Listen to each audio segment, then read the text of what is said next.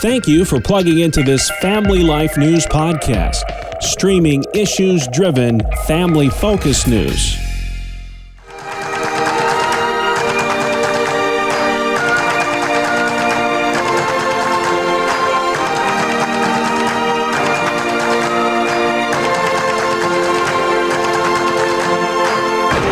Welcome back to another edition of Capital Connection.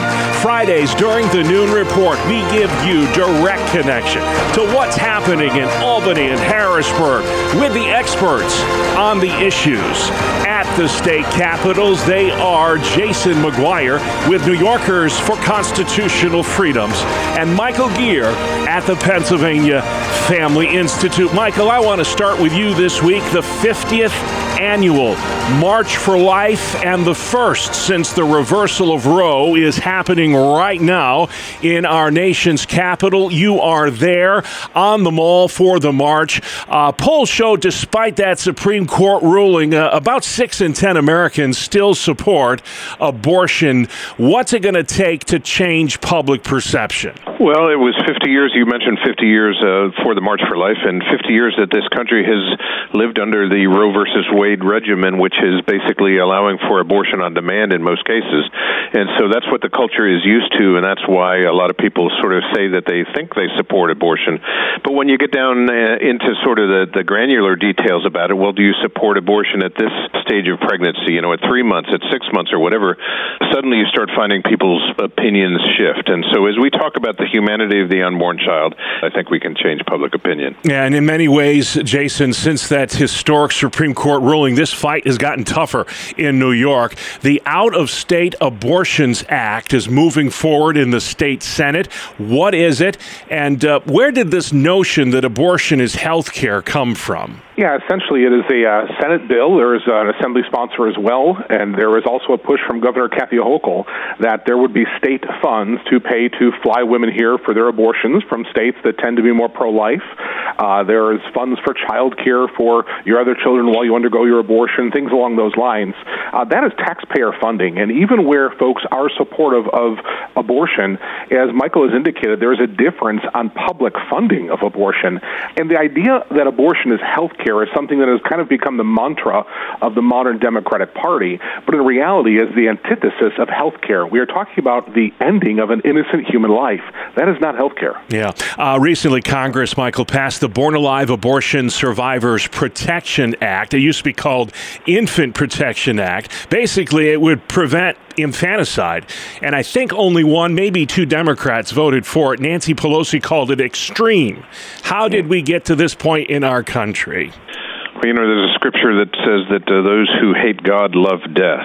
And when I think about the abortion movement and sort of the extremism that we're seeing, even to the point where we vote on whether we protect the lives of infants who are born alive through botched abortion or elsewhere, and we see just one or two Democrats voting for it, suggests that there is a death culture. When Jason was just talking about in New York State, where they want to use taxpayer dollars to bring people from out of state to come and kill their unborn child, just suggests a death culture that is tied to the abortion industry, which is why we need to pray and engage and work so hard to restore a culture of life. And one more issue, and then we'll move on, Jason. You mentioned a lot about New York efforts to become an abortion tourism destination. How else is the state legislature, in concert with the governor, working to expand abortion in the year 2023? Yeah, there's a host of things that are happening here in this state. For example, they're moving to place abortion under telehealth medicine. One of our concerns with that particular measure is it would allow those that are trafficking women to forego the waiting room at a Planned Parenthood facility and simply receive those abortion poisons and administer to them to these sex-trafficked women. There's a problem there. We're seeing multiple levels of where the nationally and even the state level pushes to move pharmacy-type medical abortions.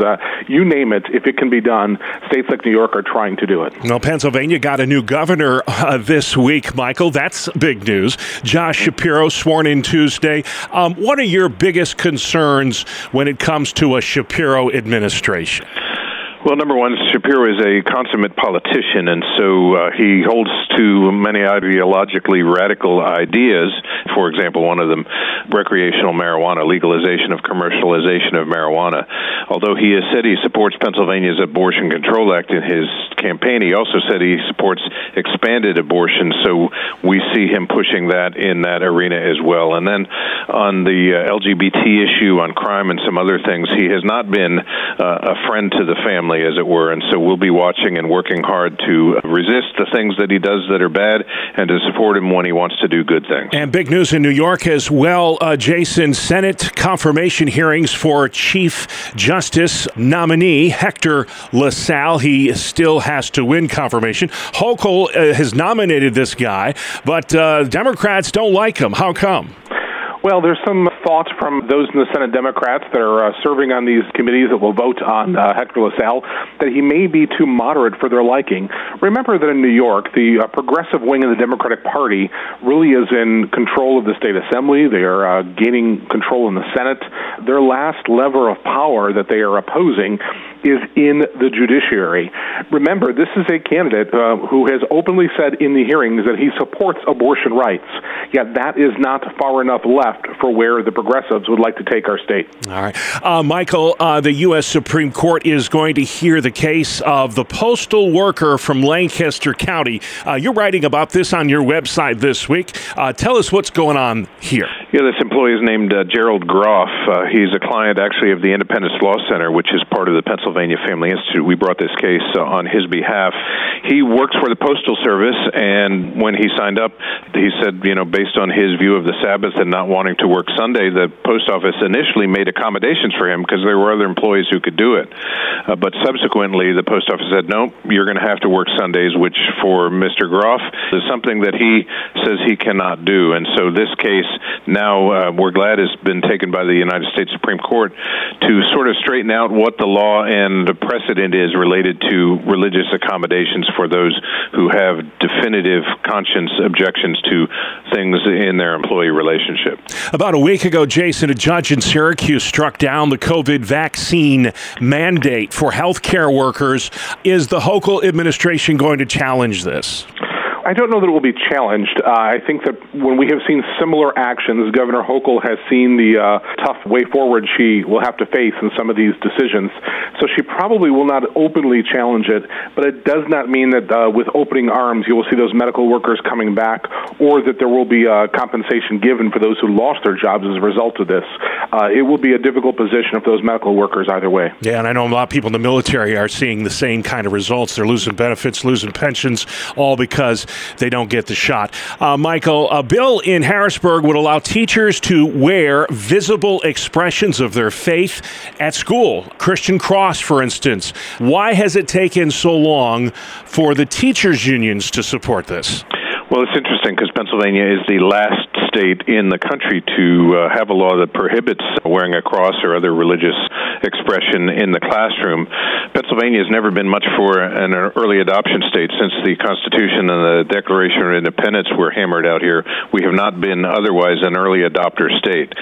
So it's really been more sort of legislative kind of wranglings and things that have prevented it from moving forward. But we're hopeful now in this new legislative session that we will get it past the Senate and then will get passed in the House of Representatives in short order, because it's a liberty issue that we think needs to pass. Yeah. And then finally, Jason, let's talk about the illegal immigration issue for just a bit. Illegal immigrants are showing up upstate, places like Jamestown, New York. Why is this happening? Well, we've seen New York City Mayor Adams, a Democrat and a former state senator, who has been up in arms over the fact that he is having to pay for all sorts of migrant people that are moving to New York City. As a result of that, we're now seeing many of those illegal aliens now moving around the state, and they are moving to places like Jamestown.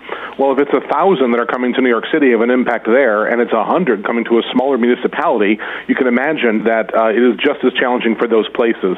This is something that I do not blame the individuals trying to come to America. I rather think we have a problem at the border that needs to be fixed at the federal level. Yeah, every state is a border state. Every town is a border town these days. Hey, just like that, we are are out of time, but if you have questions about any of the issues discussed today, both of you gentlemen have wonderful websites where folks can go and learn more.